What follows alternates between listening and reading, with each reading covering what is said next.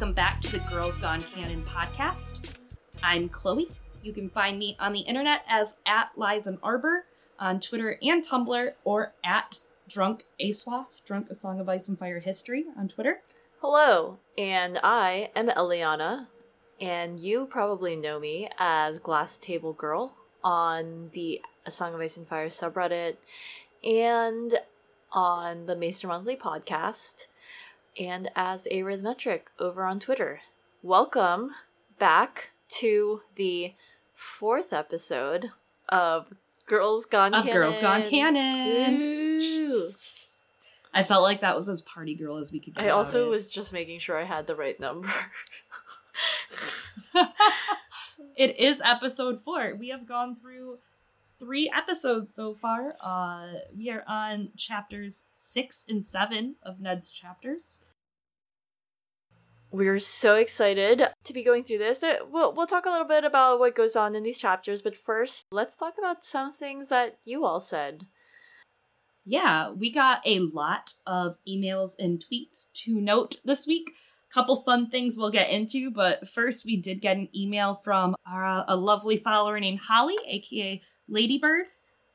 Hello, aka Ladybird on Twitter. Yes, that's her, right? Yes. Holly sent us a in-depth email touching on a lot of subjects, and we're going to just respond and talk about some of the things that she brought up. So first, Holly talks about some of the stuff we said regarding Cersei and Jaime when Bran was thrown out the window in his chapter, and says that in response to the previous episode, you stated that Cersei was the only quote-unquote good guy in the whole Bran trying to be murdered twice fiasco. I have to lovingly disagree. If you look at the text when Bran discovers the twins having sex in the tower, he saw us, the woman said shrilly, and then when Jaime pulls Bran up and says, take my hand before you fall, Cersei responds, what are you doing? The woman demanded. And then the man looked over at the woman. The things I do for love, he said with loathing. Cersei emphasized that Bran saw them and something needs to be done, then protests when Jaime keeps Bran from falling. Jaime knows Cersei wants him dead. That's why he says that iconic line with loathing. Later, when Cersei is protesting that he shouldn't have thrown Bran from the tower, it's classic Cersei manipulation. She's manipulating him into taking all the blame while she's come out as innocent. When has Cersei ever been honest with Jaime and not manipulated him? I always laugh too when people quote that Cersei loves her children. What loving thing has she ever done for her kids? We always have to remember the unreliable narrative. Sometimes characters say things that are in direct conflict with the evidence George R. R. Martin presents us with. So I have a couple of things to say in response to this, and I want to point out that we aren't saying necessarily that Cersei is the good guy at all. We're not saying that she's a good guy, more of just that her response was the more measured and rational one. And I would like to make the case that she didn't manipulate Jaime into throwing Bran out the window, and that she actually had a vested interest in that not being the outcome. So we learn more about this directly from Jaime's own point of view chapter about his motivations for throwing Bran out the window and about why Jaime made that decision. Cersei does protest to Jaime throwing Bran out the window, and I think that actually comes out of her own sense of self-preservation, playing into that idea again of her narcissism. A flashy attempt at assassination isn't right for the situation because it leads to exactly all of the things that have happened in the story thus far. Like, you see that it's a very messy situation. It raises more suspicion among the Starks and continues to foster that ill will between the two families. Not that the Lannisters don't feel poorly towards the Starks. It's just that, you know, if someone's trying to fly under the radar, you don't do things that bring attention to yourselves.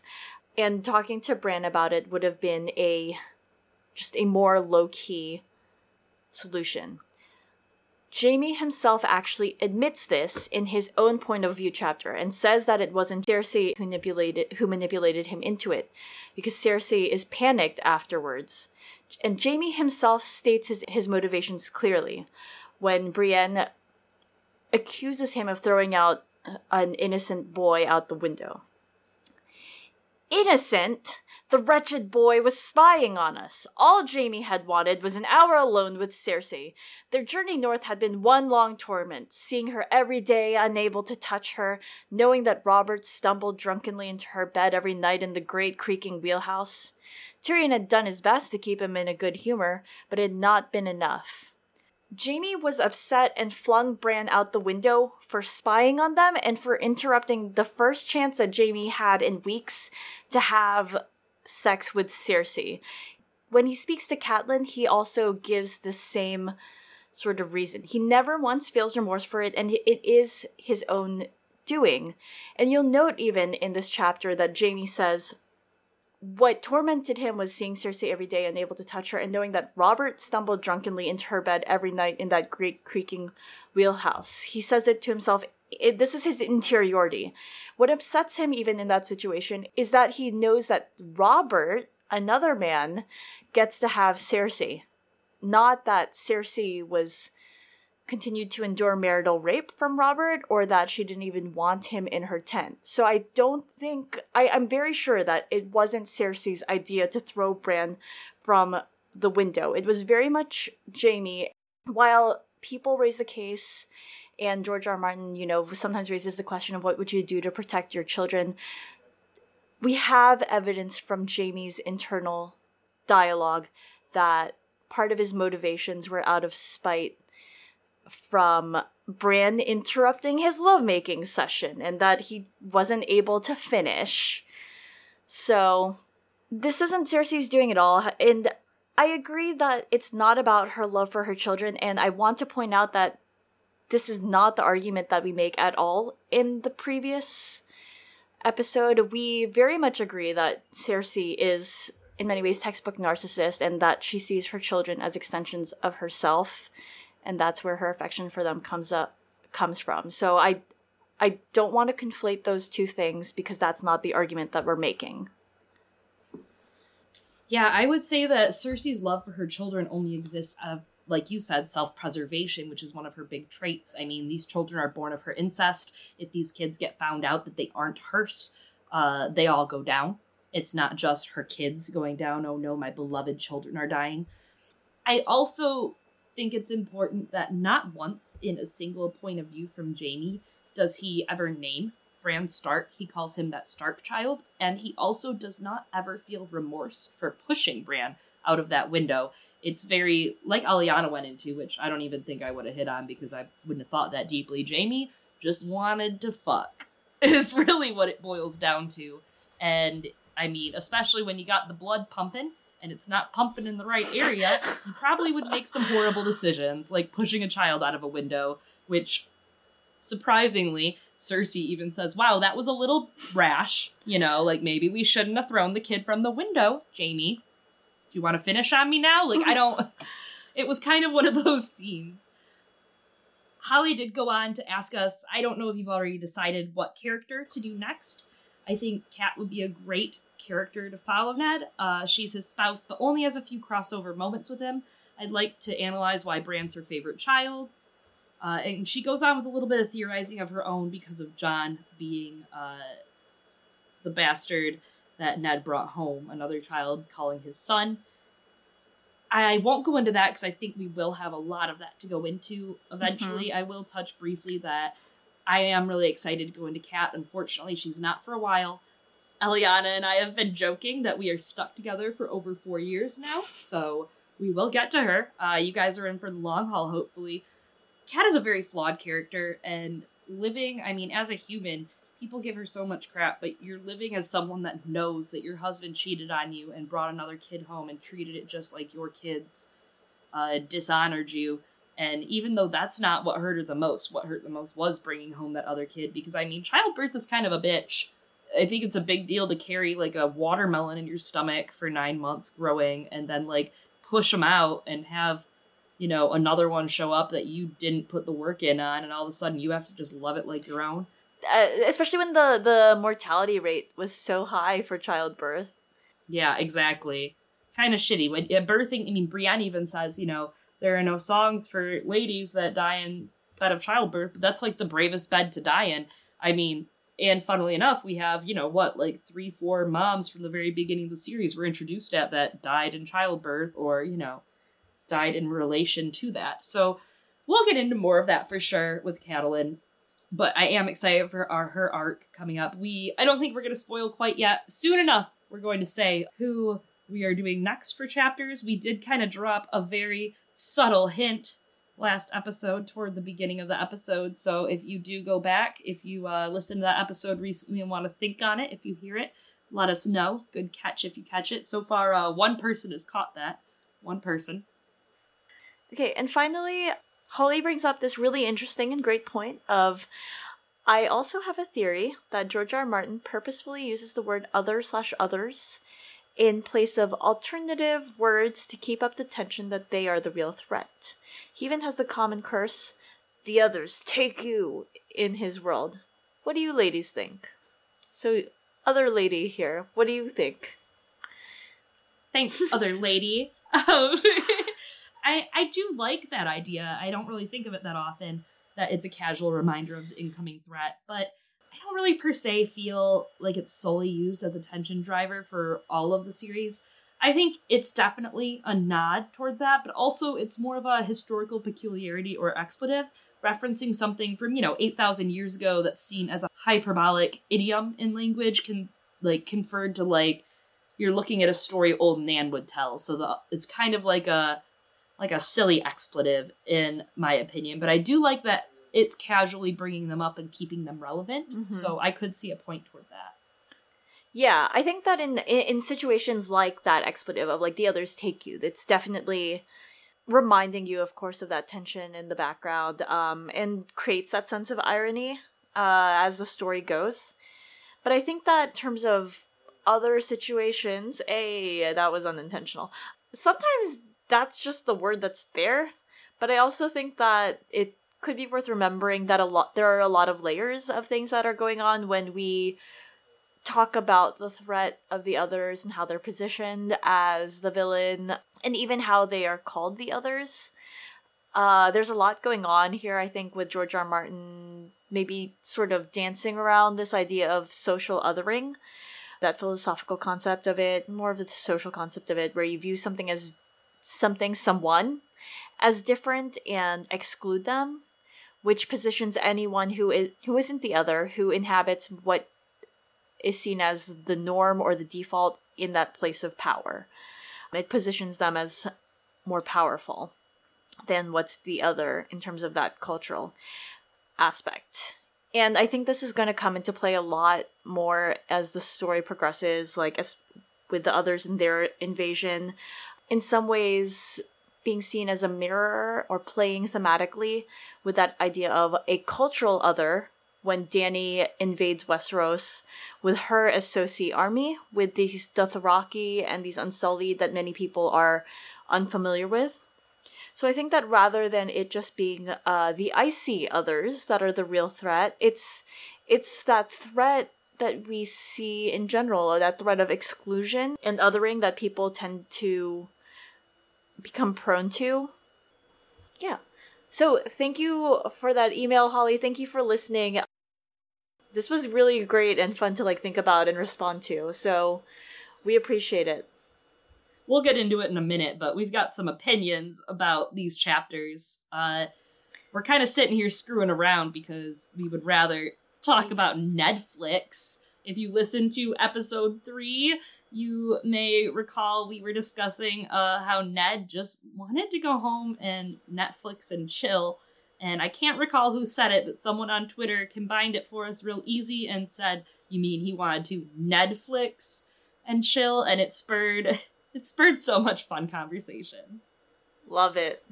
Holly at Hunt Pants gave us a good one. We asked basically what would he be watching, if he was Netflixing and chilling, and Holly gave us a series of unfortunate events. If you haven't watched it or read it, the newest Netflix series on it is amazing. They just put out season 2, but the books are really a great read, and it's just about this family of orphans that goes through hell, constant hell. But I loved that. I had to laugh because, yes, Ned's story is a series of unfortunate events.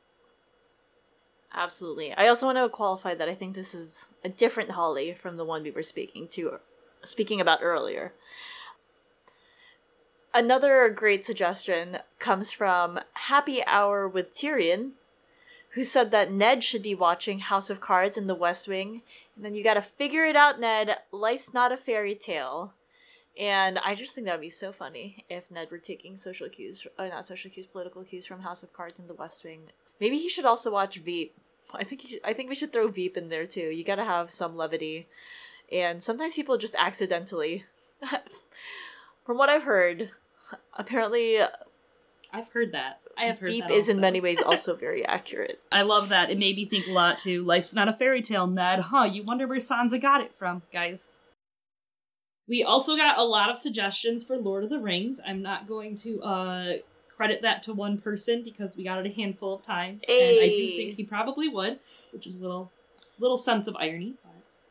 I'm just mad that that didn't even pop into my head at first. That makes a lot of sense. Yeah, and I was like, oh yeah, that absolutely.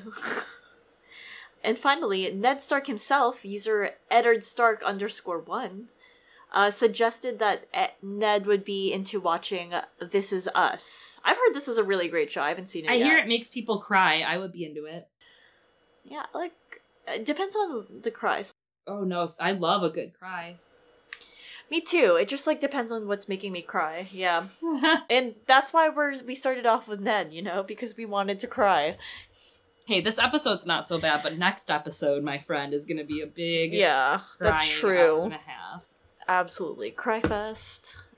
Before we jump into our lightning round of what we missed, which is what we've been doing the last few episodes to connect you to the chapters in between, Ned's chapters, briefly, we wanted to kind of chat about this episode. Like I said, we've been screwing around for a bit here, just reading stuff, because, man, it was a hard couple chapters to write and think about on. I mean, it's just kind of bland. It's hard when you get to the very middle of Ned's investigative arc. It's a little bland.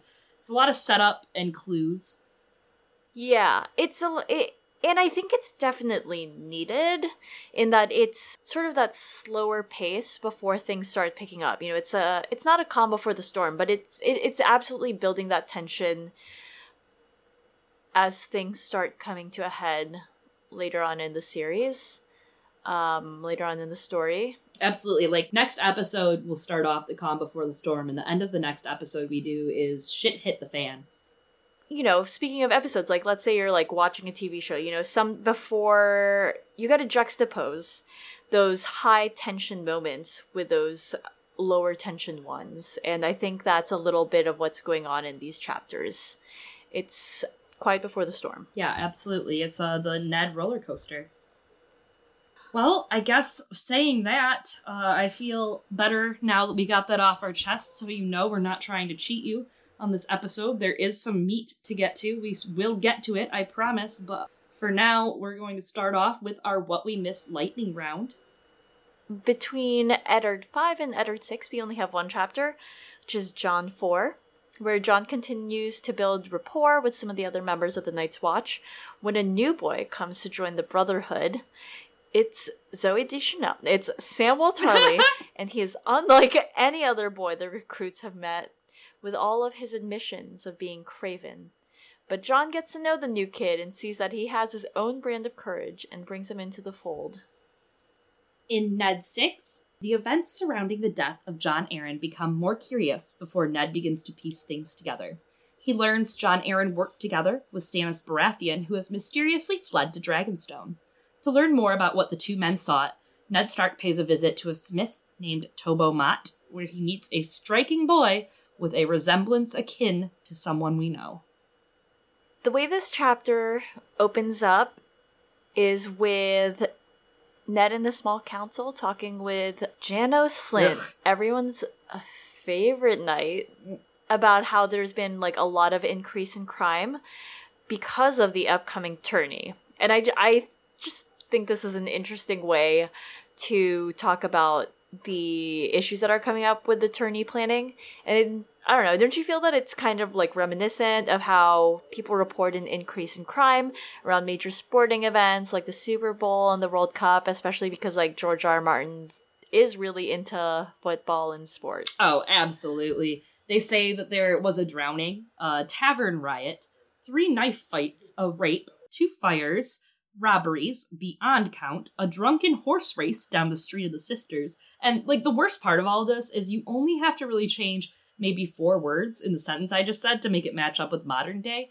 There was also a woman's head found in a fountain, and no one knows who the woman is. Like, that's just a little wild. They get a little wild in the city of King's Landing.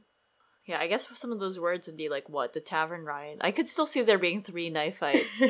IRL. I mean, it could happen. And to react to all of this and take care of all this crime, Janos Slynt requests more men for the City Watch to help keep the city intact. So Ned says that, yeah, here, go hire 50 watchmen, forces Littlefinger to deal with all of the money parts. Littlefinger is like, I don't know where I'm getting this money from. Ned insists that if Littlefinger found money for the champion's purse, he should be able to find some coppers to keep the king's peace, which is significantly cheaper, also more important. And, you know, Ned is not here to make friends. He ain't here to play the Game of Thrones. He is here, I guess, to try and order people around and, yeah, not make friends. As a gesture of goodwill and to show his own commitment to this, Ned also loans Slynt 20 of his household guard. You know, every successful endeavor needs 20 good men. 20 good men. I do think it's important that Ned loaned his own personal men for this. It's a sign of good faith. It's Ned showing that he can be a just ruler and helpful and, you know, looking for goodwill. And it's very unfortunate because we know that Ned was a good man, that he could do things like this and provide good counsel and how his end comes. Ned complains about the tourney because he doesn't like that it's in his name. Robert keeps insisting that Ned should feel honored, and Ned is just sour about it. He hates that all this money is just being put further into the hole for them in his own name. Pycelle insists that tourneys bring opportunity for glory, and the lowly a respite from their woes, which we did touch a bit on in the last episode, so we won't unwind that too much. Littlefinger says that it brings in money, full inns, bow-legged whores, which I have to interrupt that this reminds me of Salt and Peppa. Shoot by Salt and Peppa. You know, because the beginning's like, hey, you.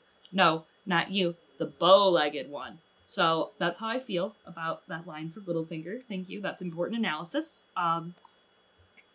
Interesting enough, though, this actually reminds me of the royal wedding this weekend. I don't know if you watched any of it. I completely hate-watched some of the highlights and didn't care at all about any of it, so don't look at me. In which Chloe acts like an absolute tsundere about the royal wedding. Dude, I cried at the Stand By Me choirs singing Stand By Me. I cried, okay? Look, let's not talk about it. I'm a big sap, okay? Like, she was all walking down the aisle, and I was, oh god, love is so beautiful.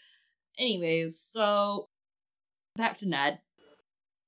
When he's talking with the small council, Renly starts laughing about and talking about a story of how Stannis had the fantastic idea once to outlaw brothels, which, as I'm sure anyone would assume, Robert did not take well to that idea and asked if Stannis also wanted to outlaw shitting, eating, and breathing too.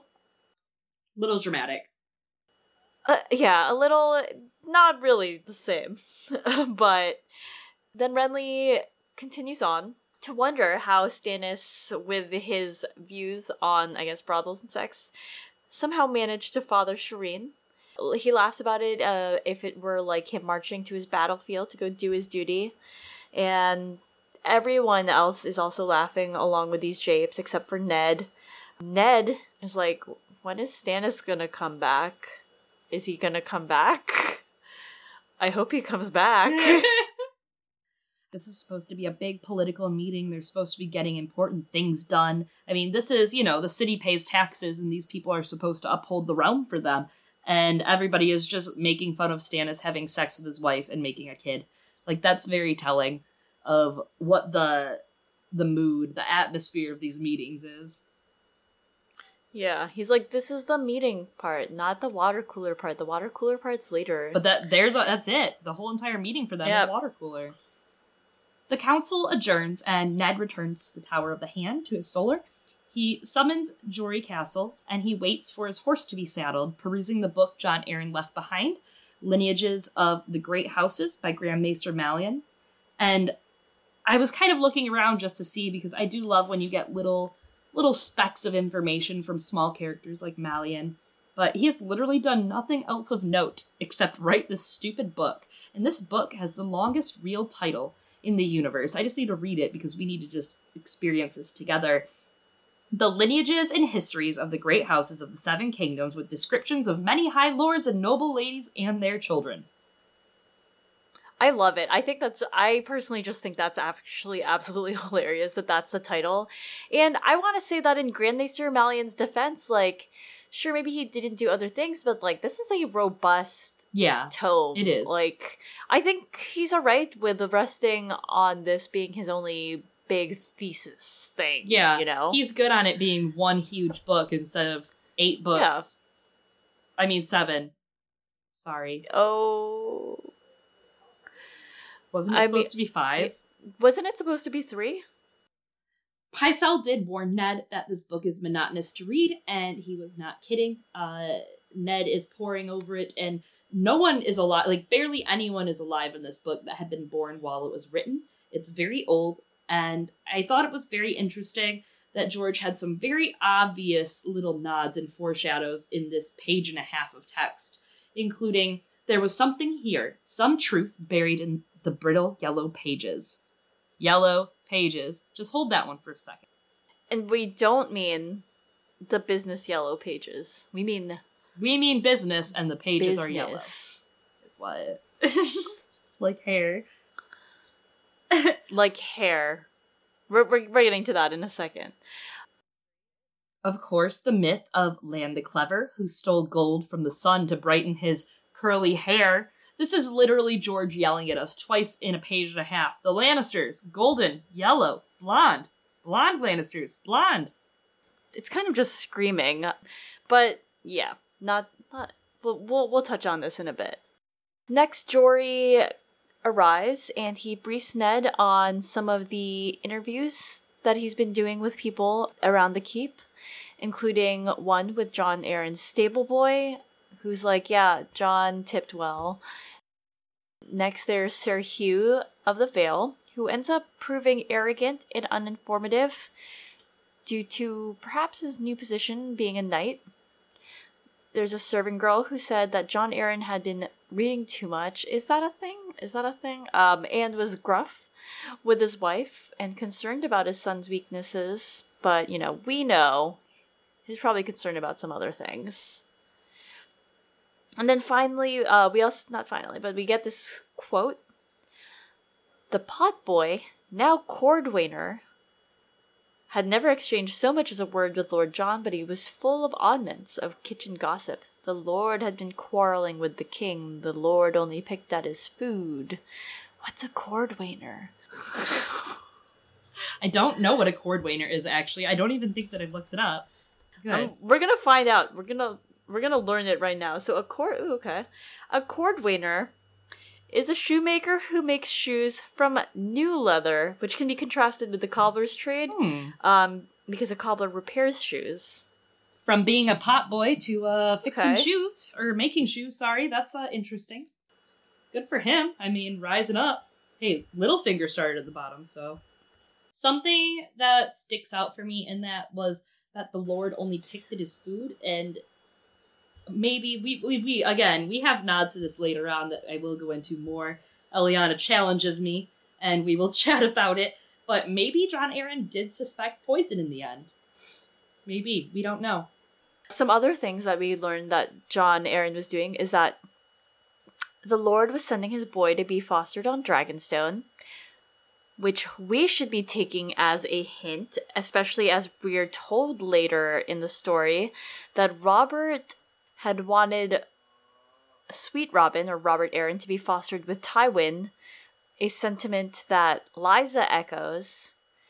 But then we learn here that Jon actually says that Sweet Robin was going to be fostered at Dragonstone, which is a very small but pertinent detail that some of the information we're getting from people doesn't quite fit. Another thing that we learn is that Jon Arryn had taken a great interest in the breeding of hunting hounds, which at first doesn't really stand out, but it makes perfect sense if you think about how Jon Arryn is looking through the histories of these families and looking at what sort of traits were passed on from some of these noble houses. And so, together with that Book of Marriages, this small phrase shows Jon Arryn doing some work in genetics, some rudimentary stuff, kind of like Mendel and his pea plants, but dogs. Which is it's interesting. It's not only is he hand of the king and a politician, but kind of like a biologist. He's 23andMe, The Lord had visited also a master armorer to commission a new suit of plate, wrought all in pale silver with a blue jasper falcon and a mother of pearl moon on the breast. And on a reread, you're like, oh yeah, that's Tobo Mott. I'm going to go ahead and say it was definitely from Tobo, especially after we get through this chapter, which means Jon Arryn was A, not the type of man to waste his time for free for Tobo, and B, he didn't want to come off as suspicious for purchasing nothing from the armor he visited. The king's own brother had gone with him to choose the design, the potboy said, not Lord Renly, the other one, Lord Stannis. The potboy pretty much only provided kitchen gossip. That's all he really had, but it was just enough to give him information on who went where. He included that Lord Stannis accompanied Jon to meet the armorer about his elaborate new armor, and the stable boys were swearing that Jon Arryn was strong as heck when he went out. Like, at the very end, Jon Arryn was strong, he went riding with Stannis, they were friendly, and Ned finds this incredibly strange, because Stannis and Jon were always cordial to each other, but they were never quite friendly, which, of course, no one really gets to be friendly with Stannis unless they have long copper hair and some boobies. Or, if you let him cut off 4 of your fingers. That too. But speaking of Stannis getting friendly, the stable boy claims that Stannis and Jon visited a brothel together, and Ned is like, that is wild. I cannot imagine Jon Arryn, Lord of the Vale and the Eyrie, going with Stannis to a brothel. It's like finding out your dad and your uncle went to strip club, and they're like the most non-strip club people you've ever met. Or is it like finding out that when your dad died, there was also a sex worker in his bed? Yeah, a lot like that. Is it like that? Is this what it feels like, Tyrion? Yeah. Can you weigh in? Probably not, because he's yeah. really late. But except for the part where this is actually a completely different circumstance. Yeah, like they weren't fucking anyone. They weren't on their Vegas trip. Ned thinks it's like completely weird because Stannis is stern and has no humor, which I don't think is 100% true. And we do want to just deliberate for a second. We aren't really talking much about Stannis. I don't know if you guys have noticed. We've been kind of keeping him not prominent just because everybody does, man. Everyone talks about Stannis. We'll get to him. Yeah, there's a lot of discourse out there on Stannis, and a lot of it is really good discourse, and absolutely recommend that, you keep abreast of that, but I think that it's just not going to be a big focal point for us until, of course, he comes to the forefront for a couple of stories like Davos, Cat, Brienne. Not really Brienne that much with her chapters, but we'll get there. It's just not now.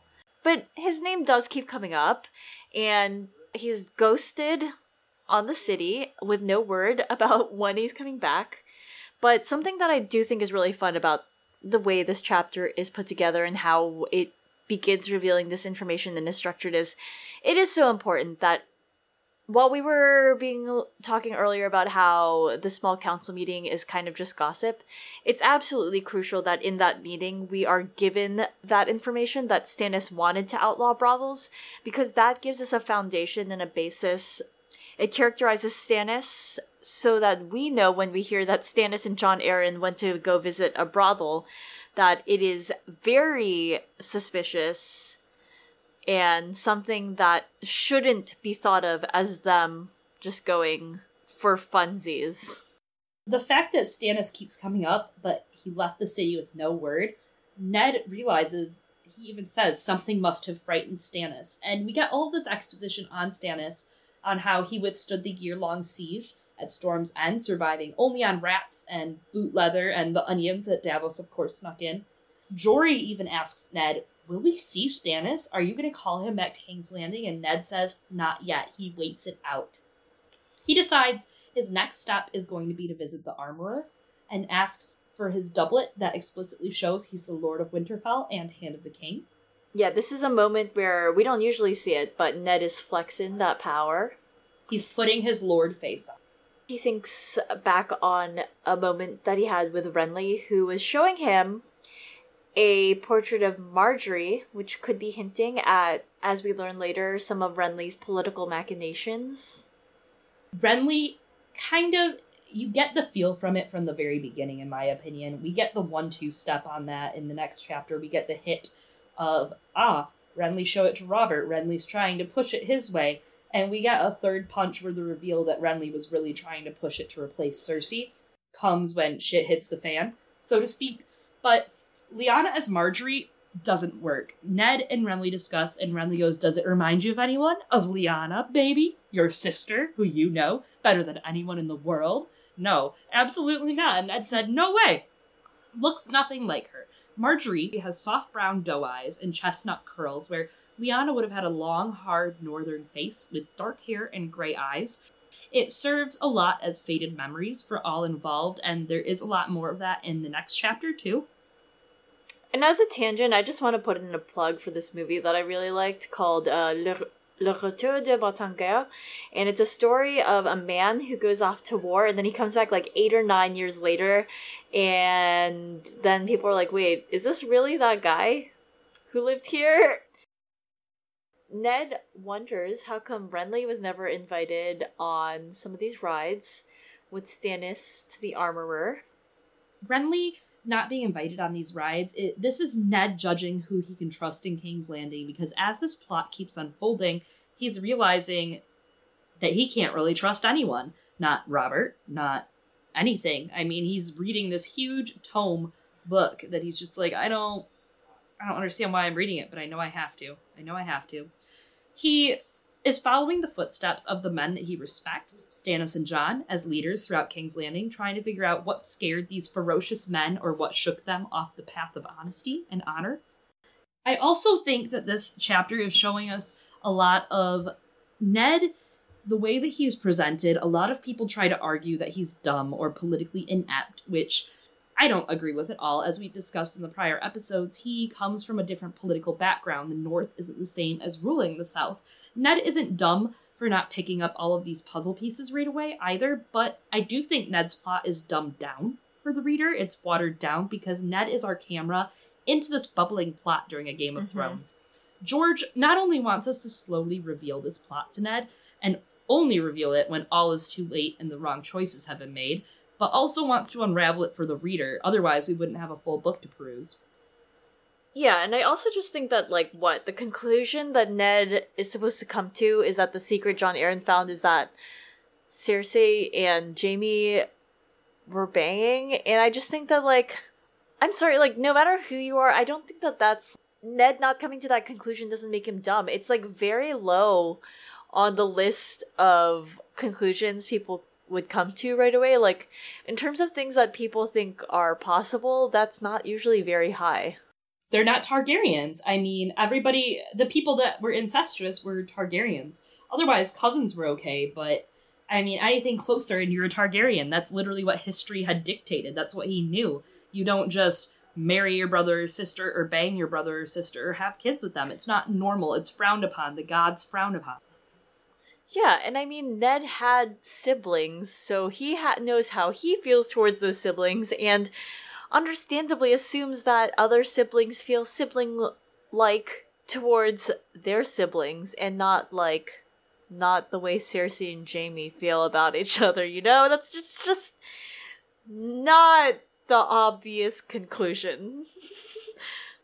In order to get to that eventual conclusion, first Ned has to make his way down the Street of Steel, where he starts to feel self-conscious about all of the informers and spies that he knows are traversing King's Landing. Just kind of as an aside, I kind of really like this name, Street of Steel. I love the noises and the busy and everything that shows up. Yeah, there's a lot to really flesh this place out, and it's another moment where you get to see George R. R. Martin really showcasing that world building skill that he has. Just as a snippet from the chapter.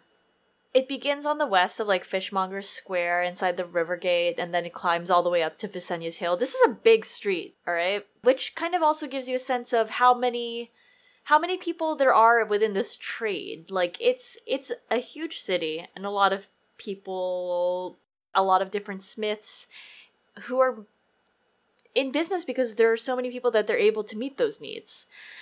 And the higher up one goes, the more expensive the shops are, which is such a great detail. And all the way at the top is the shop of Tobo Mott. Wow, that was a lot of rhyming that I didn't think was going to happen. As Ned goes through this, he starts, down at the bottom. He rides through all of this. It is, if I may say, lit at this point because the tourney is starting. Aw, shit. Beric Dondarrion's party appears. I really love the description we get of Beric.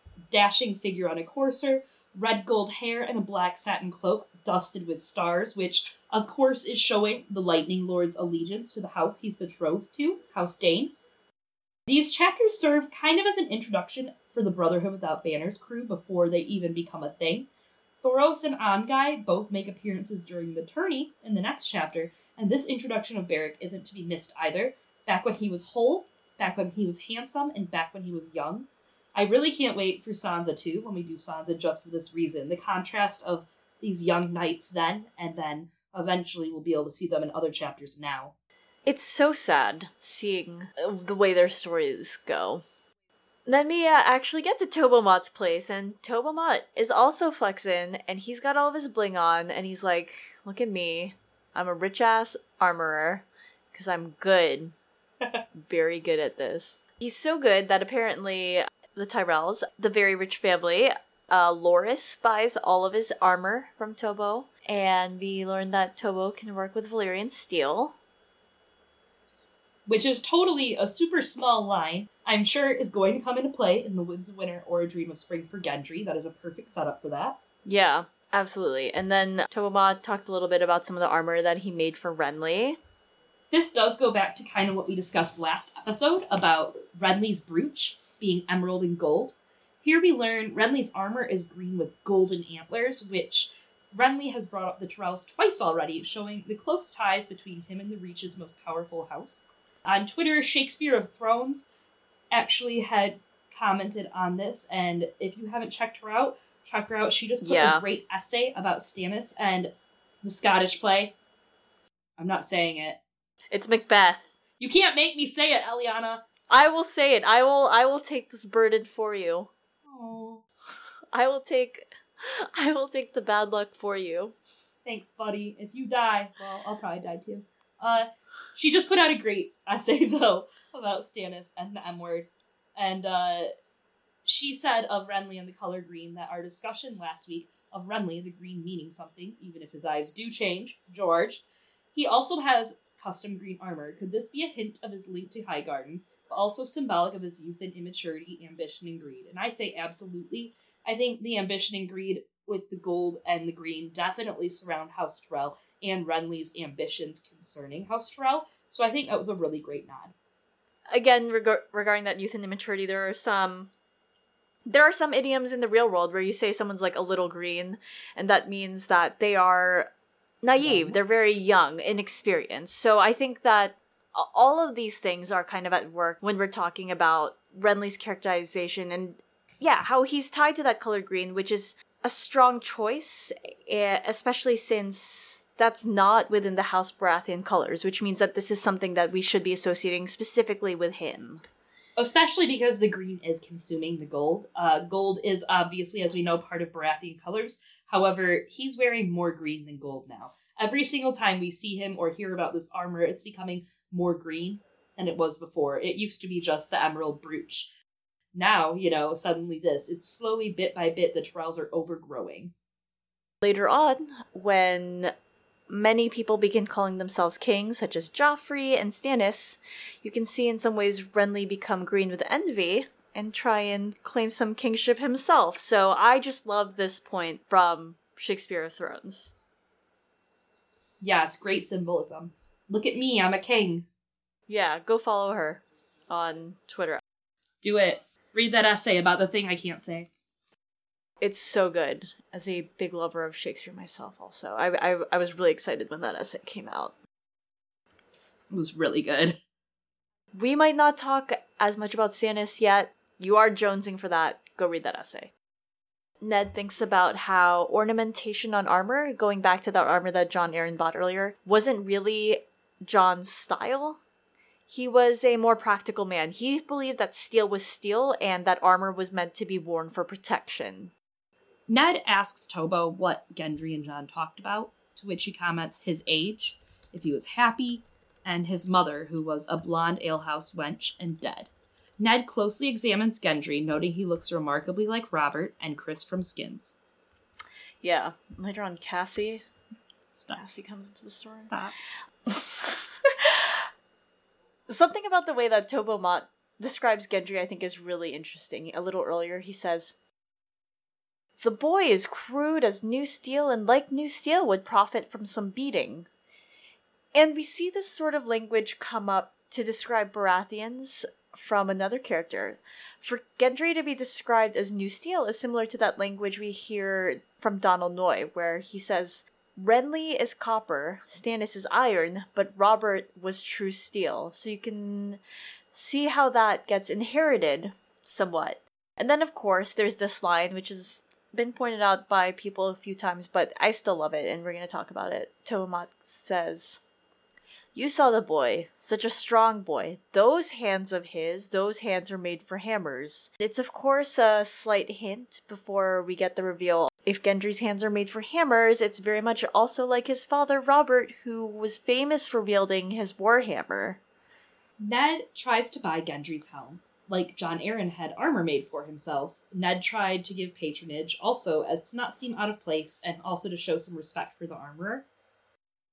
It's kind of funny and cute in this encounter because Ned, along with trying to cover his tracks, is just trying to be like a nice, supportive person. Ned's just being a dad. And then it ends up being super awkward because Gendry's like, no, I made this for me. Like a total teenager, too. Like, what a 15-year-old. No, it's mine. Yeah, it's very funny. Later on, when Ned asks about who paid for Gendry's apprenticeship, Tobo Mott claims that he took Gendry on for free, but Ned wrangles the truth out of him. A stranger apparently has paid twice the usual fee for Tobo Mott to not only take him on, but to keep silence. "He was stout, round of shoulder, not so tall as you. Brown beard, but there was a bit of red in it, I'll swear. He wore a rich cloak, that I do remember. Heavy purple velvet, worked with silver threads. But the hood shadowed his face, and I never did see him clear." He hesitated a moment. "My lord, I want no trouble." A couple things to kind of look into on that. I had like a very existential debate about this with Emmett from Nauticast, poor Quentin. We were just kind of chit-chatting about some things from this moment. They haven't gotten to this chapter yet. And this is definitely most likely Varys saving an innocent, very Melisandre and Devon style, but I just don't like it that it is Varys, especially given that we know his future with the realm and what he wants. Yeah, I agree with that. I also kind of wonder if there's something going on here where Varys might be squirreling away some of these true Baratheon, not trueborn, but kids who are actually Robert's kids, to contrast with how the Lannister heirs look, to prove that they were illegitimate. When the time was right, kind of keeping it as a card in his deck for Aegon, I would suppose. Also makes it interesting to me to wonder about Edric Storm, kind of, because a lot of people theorize that they are going to use Edric Storm's claim on Storm's End to kind of whatever when Aegon comes around, yada yada. I don't really love that theory. But it's interesting to think about in the future, like, what are they doing with all these Baratheons? Yeah. Ned nodded. He decided that he liked Tobo Mott, Master Armorer. If the day ever comes when Gendry would rather wield a sword than forge one, send him to me. He has the look of a warrior. Until then, you have my thanks, Master Mott, and my promise. Should I ever want a helm to frighten children, this will be the first place I visit. And of course, coincidentally enough, Gendry ends up wielding a sword and traveling with Ned Stark's daughter in the story to come. It's a great storyline, which is supposedly going to pay off more in the future. Well, most of them do, supposedly. Supposedly. How many books was Grand Maester Mallion's tome again? Just 7? 6? 8? 5? 8 books. I don't know. And while we can't figure that out, Ned also still can't figure out what Jon Arryn wanted with the King's Bastard, nor why it led to his death. Which, of course, there's a great sense of irony in that. What would anyone want with a King's Bastard? What would anyone want with a King's Bastard? We're talking about Jon Snow. Get it? Snow, Ned! Snow! Yeah. If Ned's saying that, and with that double entendre of it, meaning Jon Snow, he is like, why would anyone want that? Because he's like, I didn't fucking ask for this. And of course, from that, as the chapter closes and all the pieces start coming together, and we realize that what he found at the armor was one of Robert's bastards, and knowing how much Robert loves brothels, you can surmise that from this visit, what Jon Arryn and Stannis were seeking from the brothel, and no, it wasn't a quick nut. Alright, so it's Ned 6. Info dump episode. It's a lot of setup. Lot of setup. Lightning round of what we missed in these other chapters. So in Catelyn 5, on the road back to Winterfell, Catelyn and Ser Roderick stop at an inn in the crossroads, only to have an unfortunate meeting with Tyrion Lannister that ends in his capture. But also badass. That's actually a quiet chapter too. Like, it seems like a lot isn't happening, then suddenly, boom, everything... Those last pages. Yeah, everything blows up. After Catelyn 5, we have Sansa 2, one of my personal favorites from the book. Finally, the tourney of the hand has arrived. Sansa watches several tilts, including the unfortunate death of Hugh of the Vale, which may or may not be some foreshadowing for her future. On the way back to the castle, she hears Sandor Clegane's story and reassures him that his brother, Gregor Clegane, is no true knight. Which, of course, brings us to Ned 7. Where Ser Hugh of the Vale's death came at Gregor's hand in the second joust, bringing Eddard Stark's suspicions once more to the forefront of his mind. After struggling to convince Robert against participating in the melee, with some help from Barristan Selmy, Ned watches the tourney as promised with his daughter Sansa. After watching the Hound save Sir Loras' life, Ned retreats to his Solar, where Varys informs him Robert was meant to die in the melee. Ned 7 opens with Barristan being the sole person to stand vigil for Sir Hugh of the Vale in King's Landing, as he had no one but a mother far away in the Vale. But the circumstances surrounding Sir Hugh's death do seem very suspicious. Ned wonders if his investigation was the boy's downfall. So I guess my question is, knowing what we do now about how it was actually Liza and Peter Baelish who plotted and carried out the poisoning of Jon Arryn. Do we actually think that Hugh was killed to hide that secret of poison?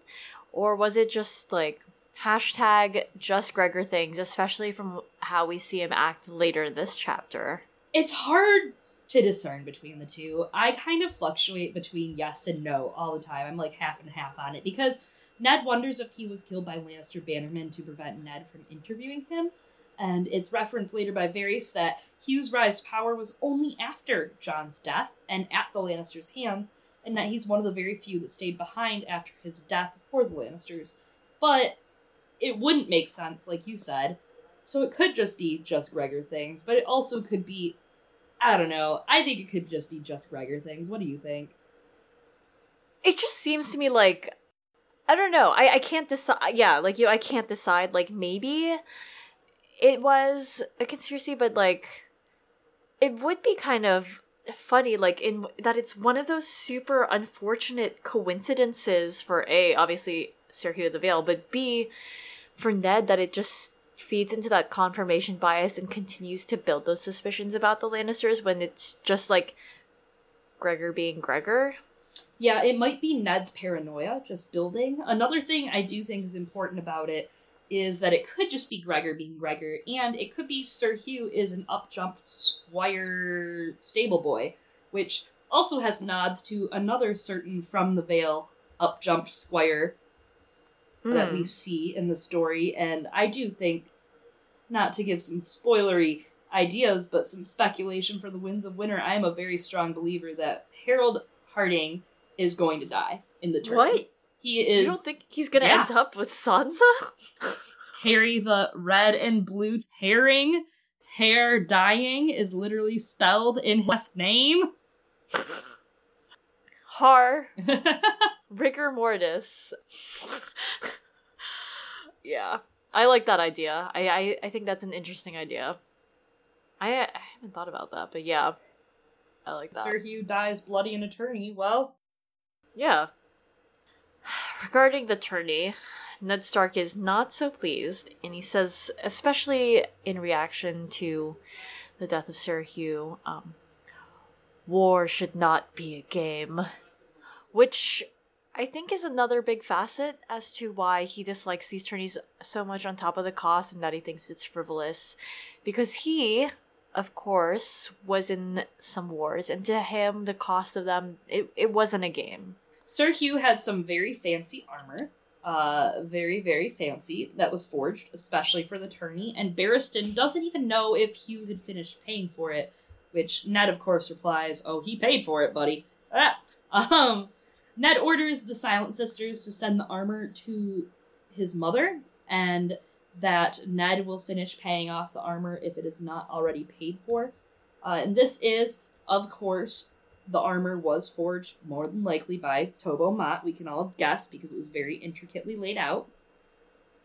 Barristan informs Ned that Robert is really excited and still intends to fight in the melee, which Ned already knows, and it kept him up all night because he was like, oh my god, I can't believe this is happening. Barristan, though, suggests that Robert may forget, as drunken words are often forgotten in the morning, a phenomenon I am incredibly familiar with. And unfortunately, Ned insists that Robert's gonna remember. Fast forward to the pavilion. Robert is raging at his squires, Tyrek and Lancel Lannister. More like Tyrek Lannister, am I right? He is also already drunk, even though it's morning. Don't judge, by the way. I feel like that's very judgmental. He complains that his squires cannot put his armor on properly, and he, throws a hissy fit about it. It's you guys can't even do this right, rah, rah, rah. And Ned, just is flat out Robert, it's not their fault you got fat, buddy. Which is actually very reminiscent of Cersei later on in A Feast for Crows, bitching at her washerwoman for shrinking her clothes. Although we know she was just getting fat from drinking wine, or if you're a Cersei's pregnant believer, then it's from her getting preggo, I guess. But I'm a wine believer because That shit's got You sugar. will get fat if you drink a lot of wine. I think there's also something interesting there in that how they each react to it, because Cersei is like, these washerwomen are shrinking my clothes, but when Ned tells Robert, you got fat, he just laughs and he's like, yeah, I did. I did. It shows a lot of the contrast between the two characters and shows, like, Cersei is a much crueler Robert Baratheon. Cersei is Robert as a ruler only if you took only cruel parts and made them. Robert then sends the squires to go get him a breastplate stretcher from Aaron Santagar, which elicits even more laughter, including with Barristan. And Ned smiles because they all know that this is not a real thing. But Ned's also concerned and notes that there are too many Lannisters surrounding Robert after asking if the squires are House Lannister. Which, of course, Ned takes a note on their looks. Blonde curls, emerald eyes. Again, we're getting told, blonde curls, emerald eyes. Ned asks about the words that were exchanged between Cersei and Robert the night before because it is common gossip now known everywhere that they got in a huge fight. Robert complains about Cersei's audacity in questioning the king, saying that Lyanna would never have done such a thing.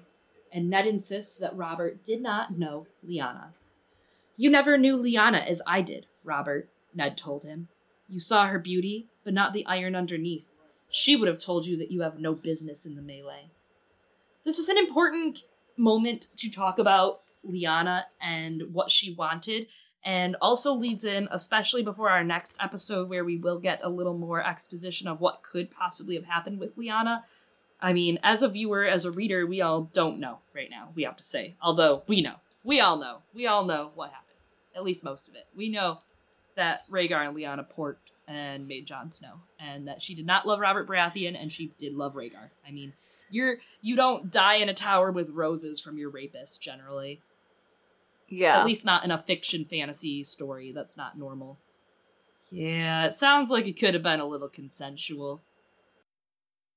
Lyanna, as we know later on from Bran's chapters with the Night of the Laughing Tree story, definitely had iron underneath, and as we know from the Wolfblood Arya chapter, she would have had a sword had their father allowed it.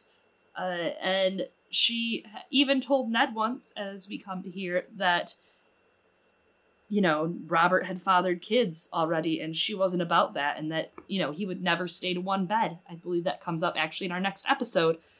And he remembers that later on, that Lyanna is just a ghost of a memory to Robert, that he puts, again, as we've said, on a literal pedestal, and enforces what he misses and what he wanted into a person.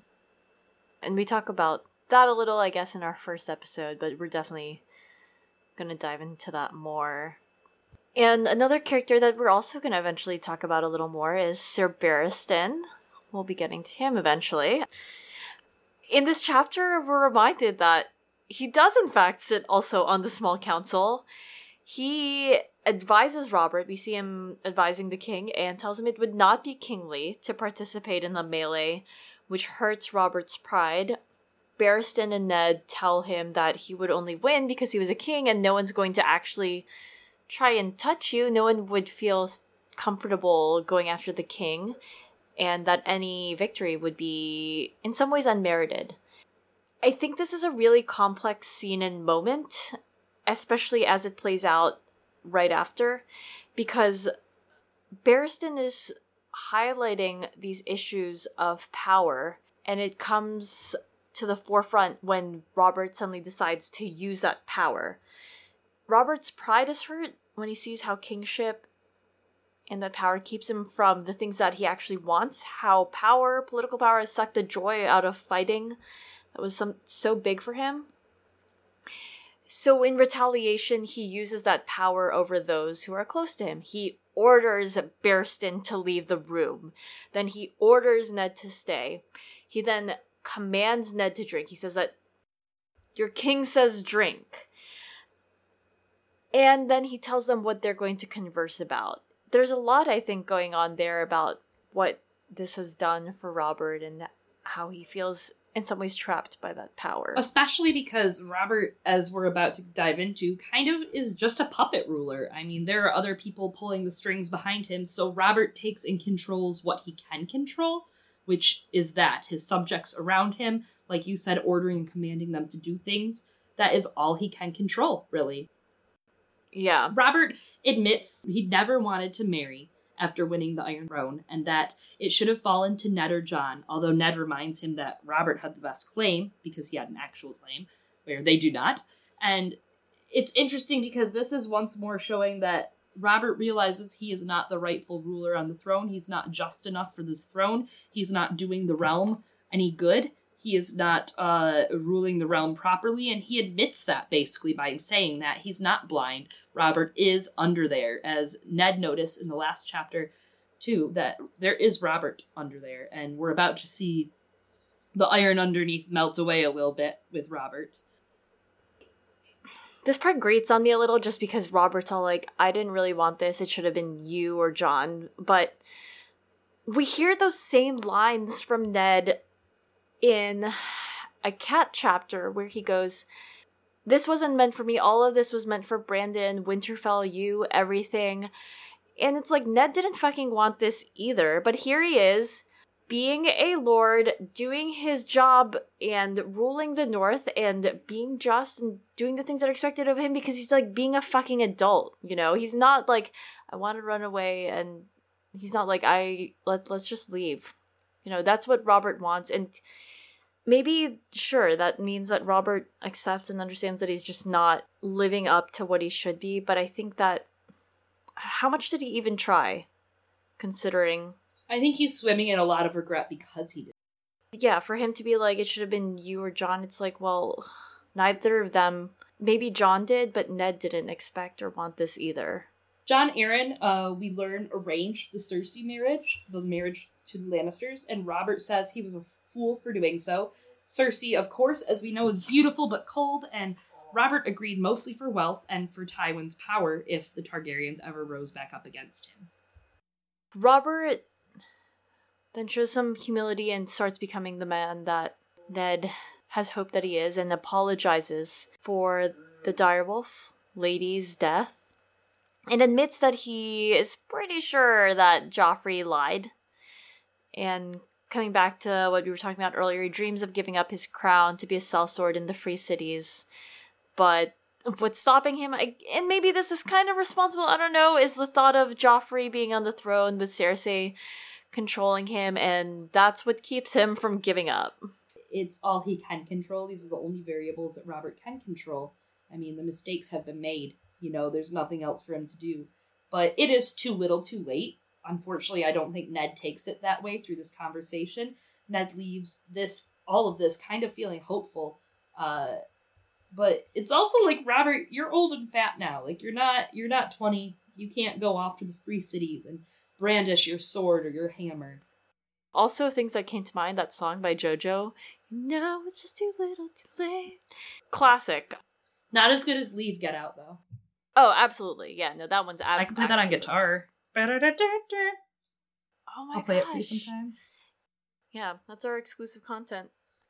I don't know if this is actually anything, but Robert talking about wanting to be a sellsword king across the narrow sea kind of reminds me of Fagon a little, or Aegon, that we see later on in Dance, who, while he himself isn't necessarily a sellsword, gets the support of the sellsword company, the Golden Company, and of course is a king who raised across the narrow sea. So, just kind of wondering if that's something, a nod there. Maybe just a little nod, if it was incidental or not, we don't know. Yeah, I don't know that the Golden Company or like the Blackfires were necessarily conceived yet at that point, but it's fun to think of. Absolutely, it's fun to find these little nods throughout the story. Robert asks Ned, how could I have made a son like Joffrey? Which we all kind of... You didn't. You didn't do it, son. He's not your son. Ned hollowly responds that Joffrey's just a boy, and Jon Arryn often found Robert to be a lot to handle as a child, too. which Robert does agree. He's like, okay, well, I turned out to be all right, a good king. And Ned straight up does not respond. Ned just is real quiet. And Robert is like, you could at least say I'm like better than the Mad King, dude. Like, come on. And Robert kind of finds this funny that Ned isn't willing to appease Robert. And Robert says, "You never could lie for love nor honor." And I'm just like, what is honor compared to a horse?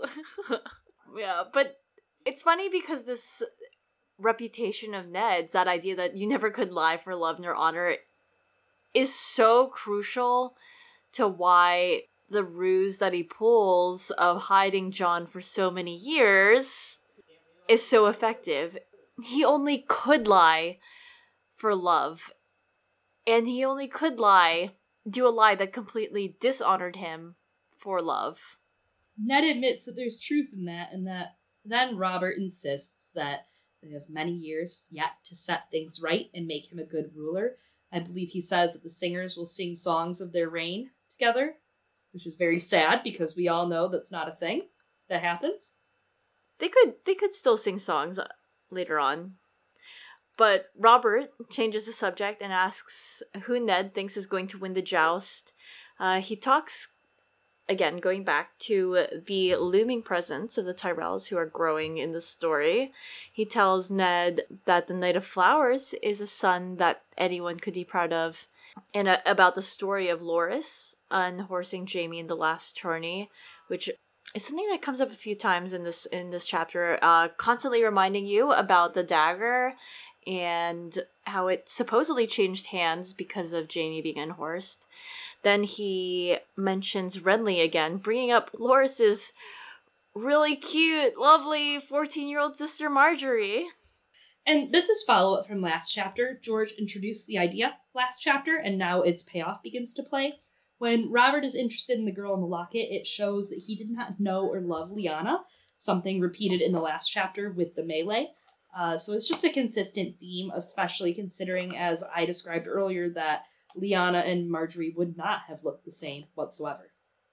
The idea of sending over locket or paintings in general to other nobles to get them interested in marriage is also just kind of funny because it is actually typical of what happened in real history.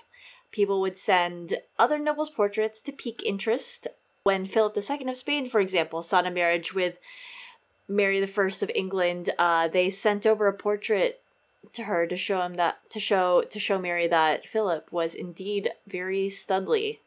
While they break their fast, they talk about when they were boys in the Vale.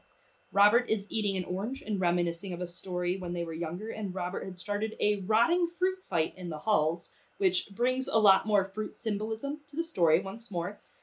Fruit symbolism of rotting oranges especially rears its head once we join up in Dorne in A Feast for Crows, where the overripe blood oranges begin to drop and plop on the ground, showing Doran has waited too long to execute his plans, much like Robert. Yeah, that Robert is now thinking that he wants to be a good king. Just, again, too little too late.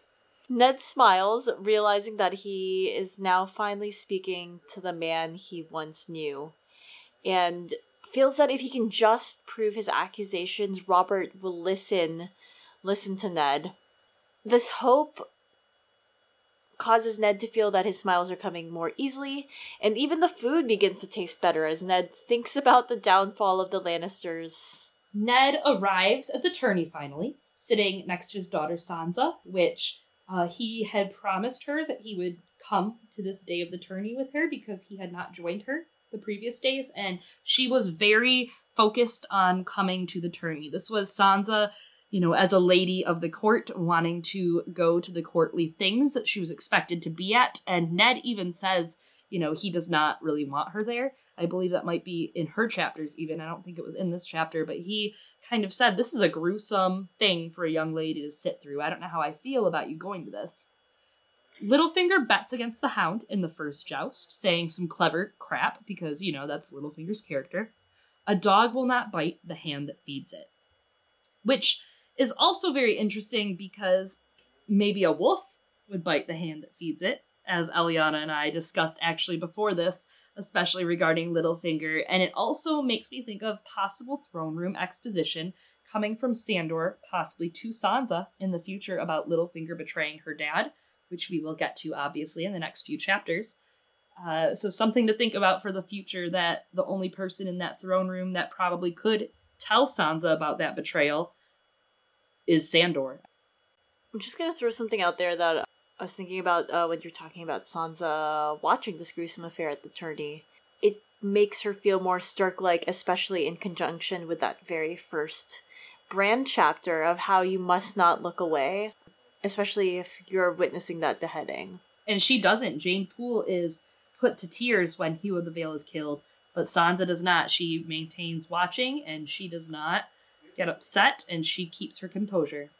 Yeah, and she does feel tears, of course, much later on at the end of Ned's story, but she is the one who witnesses it. Littlefinger loses that bet when the Hound bests Jaime, so that's bringing up again who's betting on who, especially who's betting on Jaime when it's in the context of the knife that was used in this attempt on Bran's life. Also, does Jaime just doesn't seem like it seems like he loses these jousts a lot, doesn't it? Which, later on, he gives us the kind of exposition in one of his chapters that, you have to have good horsemanship to be good in the jousts. That's, very important. He actually tells us this, I want to say, in one of his chapters, or Brienne's chapters. So it's interesting to hear this, because he's just not really good at the tourney, I feel like, at the jousts, at the tilts. Yeah, which is fair. We see a couple of times some people say that, oh yes, my sibling's the better lance and I'm the better sword, and Jaime's just more of a sword than a lance person. Mm-hmm. When this match goes down the way it does, Sansa tells Ned that she knew the Hound would win, and Littlefinger asks her if she also knows who will win the second match. Get a job, Littlefinger. Which then Renly provides another very useful clue. He says that he wishes Tyrion were there and that he would have won more, because Tyrion always bets on Jaime, which means that he wouldn't have lost, or he wouldn't have won that knife from Jaime losing, because Tyrion always bets on his brother, and Ned unfortunately misses this clue. And Renly says it even right there, and Littlefinger's right there, and Littlefinger's probably just laughing inside himself. He probably is for a second oh god, did he notice? And he's what an idiot, he didn't notice. And yeah. Jaime is led off the field with a mangled helm, and Sir Gregor takes his position, and Ned remarks that he is the biggest man he has ever seen, including Hodor, including Robert. Ned recalls Gregor's awful reputation, which of course we will go over briefly because it's horrible. He dashed the skull of Aegon Targaryen against the wall, and he commonly was known to boast the rape and murder of Elia Martell during the sack of King's Landing. Rumors of weird circumstances surround the deaths of his two wives, his sister, his father, and his brother's face, obviously. His sister would have died between 272 and 282 AC. And Sandor would have been burnt somewhere around 278 to 279 AC, and Gregor would have been knighted in 281, and his dad died in 282 in a hunting accident, quote-unquote, which is not the first hunting accident we see to kill off someone who is the lord or the ruler of a keep. We obviously will see this later on in this book. Sandor would have left to join House Lannister immediately after his dad died in 282 to avoid being murdered, and by his brother to be one of the family members murdered, which is most of them. And that's kind of where we came. Sandor was at the sack of King's Landing outside, while Gregor was on the inside. As for Gregor Clegane's opponent, Loras Tyrell, he is slim and armored in his fancy, shiny, pretty, intricate, beautiful, awesome, amazing armor. Made by Tobo Mott, of course. Yeah. And a cape of woven flowers, which is That doesn't sound very sensible to me. It doesn't, but also it does sound pretty fly. Like, yeah, you gotta admit, he had some style. Yeah.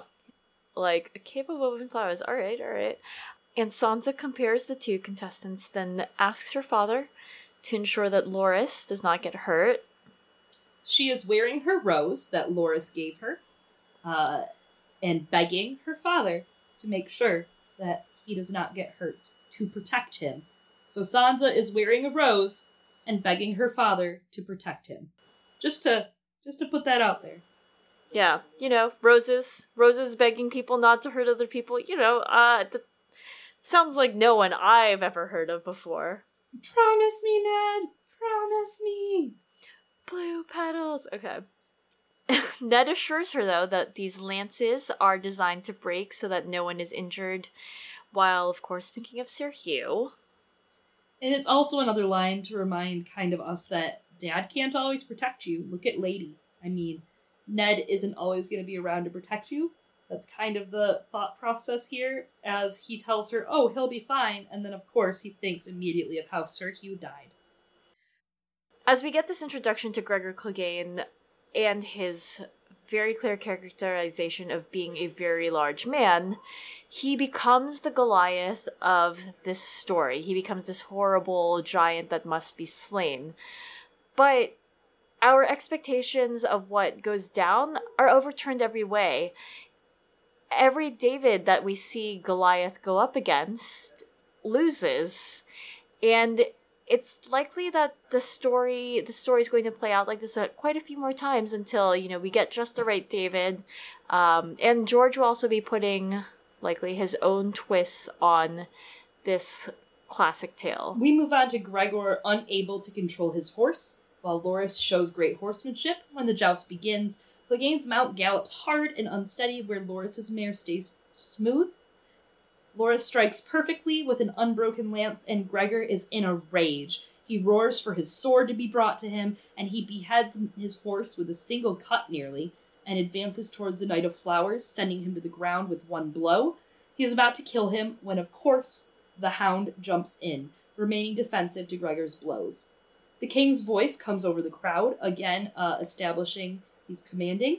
The Hound drops to his knee, and Gregor finally comes to his senses and storms off, not dropping to the knee at all. Earlier in this episode, we established how Robert's power becomes something that comes to the forefront, and here you get to actually watch him use that power. This is the first time we see Robert not skirting his duties or power, too. The man who's missed every small council meeting finally found his booming voice in this chapter in general. Sir Loras forfeits the championship to Sandor, and there is no final joust. The Hound wins, just as Sansa predicted. 40,000 dragons go to the winner. The first time Sandor has ever won anything in his life, beside his burned face. He wins the love of the commons because the good people love a good underdog story. I do mean it in earnest, especially as I was talking earlier about like that David and Goliath stuff. That's the classic underdog story, and you can definitely see that the Hound's gonna go down. Something's gonna happen. It reminds me a lot of the Hedge Knight of, are there no true knights, among you? It reminds me of Dunk helping Tanzel when he saw injustice done. The Hound saw Gregor bullying yet another boy, just like he had been bullied. Gregor going after another boy to kill him, just as I'm sure Gregor could have killed him if he had held him longer there. By the time Sandor meets his brother again in this story, he will not be his brother anymore. He will be the shell of a monster and a mad dog. So I don't think a lot of people give the Clegane Bull argument. Clegane Bull is tired. I think Mercy killing his brother is wired, which we'll get into later on in Sansa and Arya's chapters, as those are the ones that we really truly get to characterize Sandor the most. But Mercy is a very prominent theme in Sandor's story, and I do think that there is a Mercy kill coming from his story. In other news, just because I like ruining people's lives, Get out. The way Loras Tyrell thanks Sandor, I was like, but what if But what if we made a Loras and Sandor ship? I know that Sansan is the popular thing, but what if we made a Loras and Sandor ship? Would that be Lorsan? Sandlore? Sandlore! Sandlore! I did it. You can't deny it has a ring to it. Next, they head over to the archery field because there are a lot of activities that happen at a tourney. And Littlefinger remarks that Sir Loras had to know that his mare was in heat and that it would disrupt Gregor's stallion. We also end up meeting a few interesting people, such as a boy named Angai, who wins an archery event, and Ned actually offers him a position in his guard, but he refuses. He's too good for that. Then we also meet Thoros of Myr, who wins a melee with his flaming sword, which lasts 3 hours and started with 40 people. It's a very long event. And again, this is introducing the future leaders and prominent members of the Brotherhood Without Banners and contrasting them from their more bright beginnings, I guess I would say. A dashing, handsome knight, a young archer, a fat, drunk sot priest of R'hllor. Interesting enough that Angai refuses to join Ned's guard when eventually he does join Ned's guard. It's the Brotherhood Without Banners, which is kind of what's left of people that defected.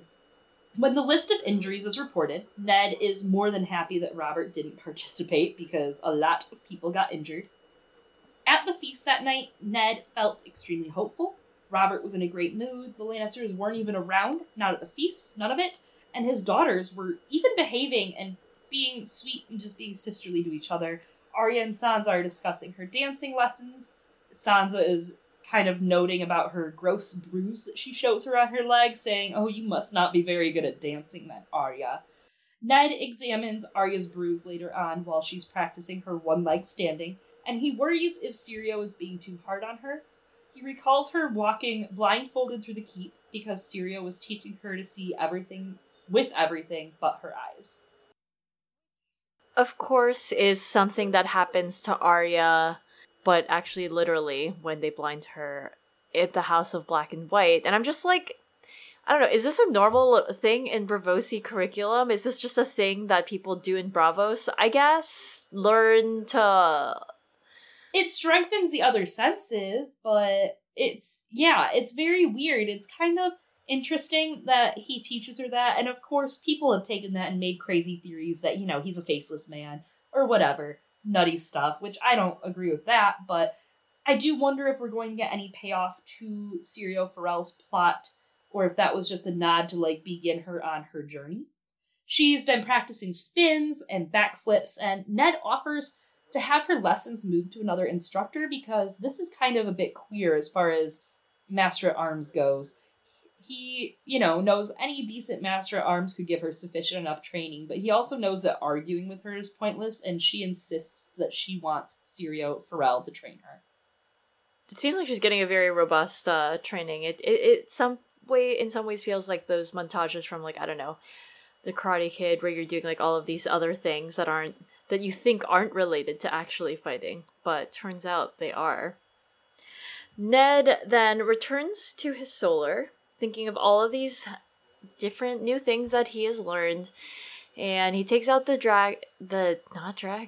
He takes out the dagger, and he wonders why anyone would ever want Bran dead, and he's very sure that Bran's fall has something to do with Jon Arryn's death, but he just can't figure out how the two come together.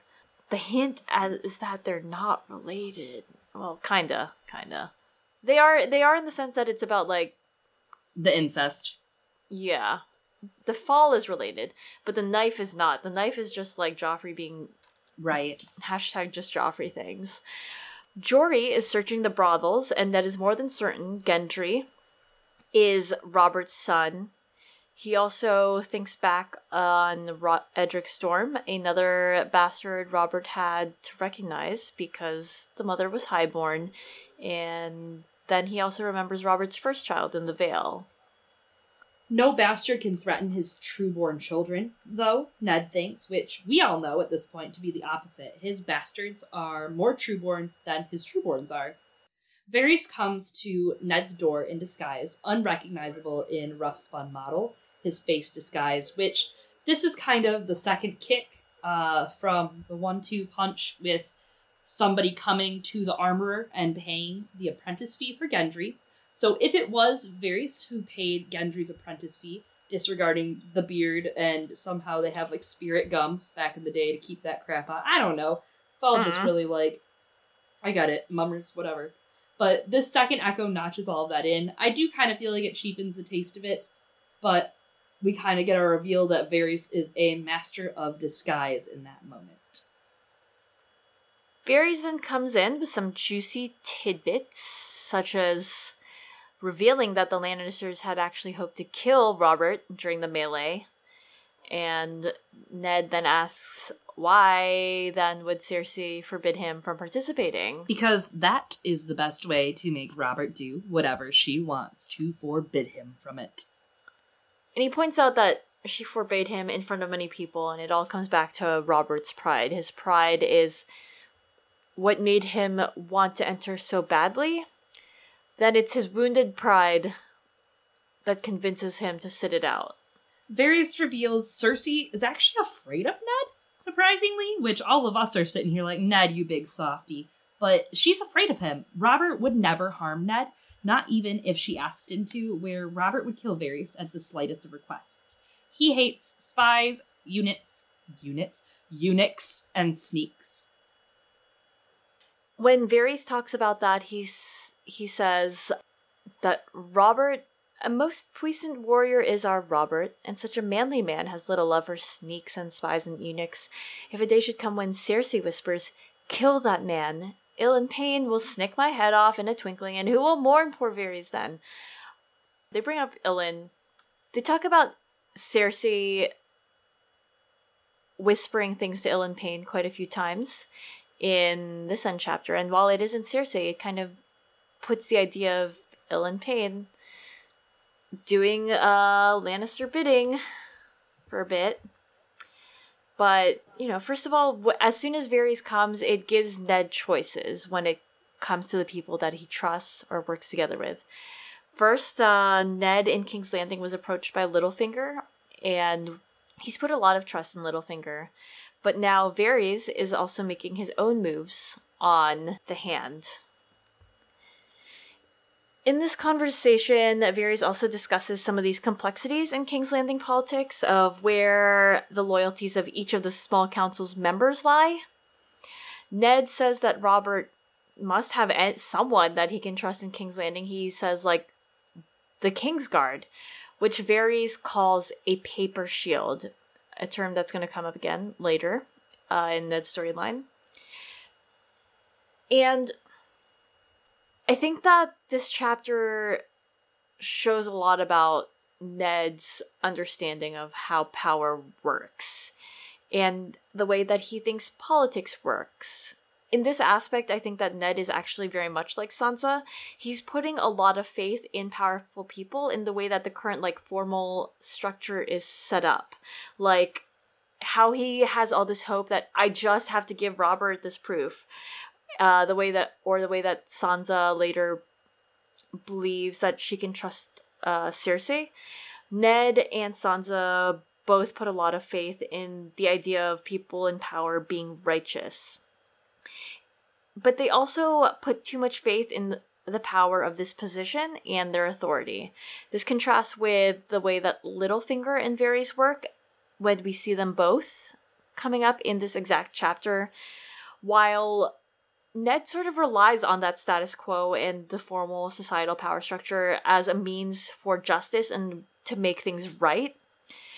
He just keeps thinking that if he can get the proof that he needs and show it to Robert about the Lannisters being guilty, then he can use Robert's authority as king, Robert's power that we've seen a couple times in this chapter, to bring those evildoers to justice. But the problem is that he keeps trying to play this game by old rules, by using just the rules and the power that he can see, whereas Littlefinger and Varys make their own power. They're using knowledge, they're withholding it, and they're making plays, and they're changing up what knowledge means. And in that way, they're creating their own rules for this game, as is pretty much everyone else in King's Landing. You have to make your own power and make your own rules in order to win the Game of Thrones. You can't rely on a system that denotes it. We see Varys creating this knowledge with his little birds by chopping their tongues out and getting them to hide in walls and taking information from them. And that is his own web of knowledge that he spins. We have Littlefinger rising from nothing and creating money out of thin air for things. And the whole idea, a notion of honor, an honor guard or a king's guard or that paper shield, was really killed when Jaime Lannister killed Aerys II. I mean, it's all up in the air then. There's no rules that Jaime Lannister killed the king. Whether or not it was good or bad, not judging the act, whether or not it was honorable, but Jaime forsake his vow, and he is still a member of the Kingsguard, so that means that, there's no rules anymore. That's it. Absolutely. Finally, Ned summons the nerve to ask the burning question of Varys. How did Jon Arryn die? Who poisoned him? And we learn that it's a poison called the Tears of Lys. Which, of course, as we've said in the past episodes, Tears of Lys totally hint towards Lysa Arryn between the name and, of course, later Alyssa's tears. Lysa's tears. I begged Lord Arryn to use a taster. In this very room, I begged him, but he would not hear of it. Only one who was less than a man would even think of such a thing, he told me. Which, again, is hinting at it not being a man that poisoned him. So, I'm going to just throw this out there.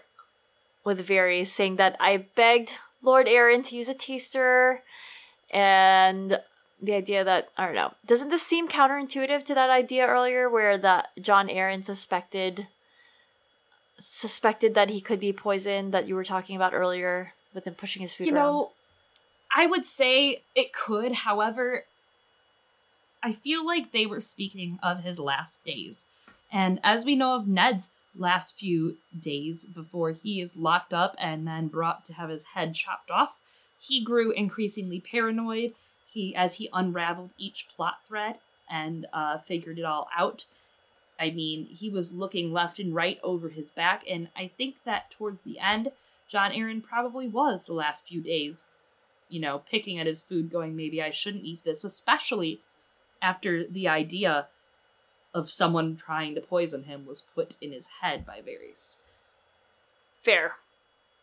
That could definitely be it, and he maybe, regrets that. He's like, damn, maybe I do need to start investing in a taste tester. But, of course, too little, too late. The other news is we're never going to find out, so... Lol. Because he's dead. Finally, Varys ends this chapter with his super ominous warning of Ned's like, oh, why did he die? And then Varys is like, asking questions. And... Bum, bum, bum. So dramatic. You can just see the credits rolling before the next episode, the next chapter. Speaking of the next chapters, I am really excited for our next episode, Eliana. Oh my gosh, I've been waiting for it. It's lit in our next episode. Can you tell me what happens in Eddard 8? First, in Eddard 8, after Ned being super jazzed about Robert and stuff, Ned and Robert... Oh wait, no, I'm not using the word jazzed. Okay, after Ned feeling super hopeful about Robert, then Ned and Robert clash over the presented plot to kill Daenerys Targaryen. When the council sides with Robert, Ned throws his badge upon the table and resigns in protest. As he makes plans to return to Winterfell with his daughters, Littlefinger interrupts, bringing Ned the identity of the brothel Jon Arryn and Stannis Baratheon visited.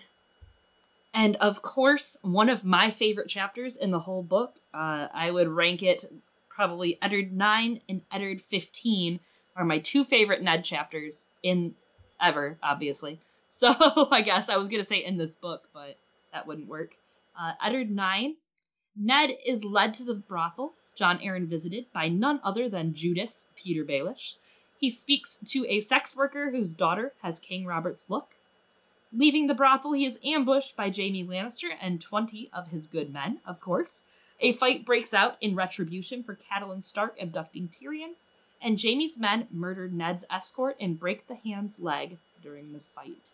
This is, of course, a chapter where we're going to get a few Rhaegar and Lyanna nods and a lot of darker thoughts from Ned as he really descends into more of his noir part of his arc, of his investigative arc. And of course, the end of the chapter is heart-wrenching, so Eliana and I will be doing our best not to sob. We're gonna cry. Girls gone cry. Girls gone crying. Girls gone crying. I guess that's it.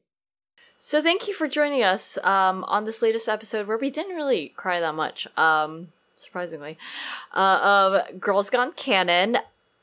As always, you can find us on Podbean and on iTunes and on Google Play. Be sure to follow us on Twitter as well. We love reading your tweets. If you have any more recommendations for what you think that Sark would watch, feel free to send them our way. These are really fun. Let us know what you think about episodes.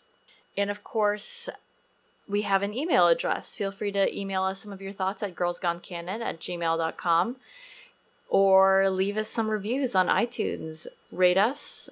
Please do that. It helps us get more people looking. And also, we just love reading what you have to say. Yeah, we've had a lot of fun reviews in the last couple weeks. So please, please, please leave us some reviews and ratings.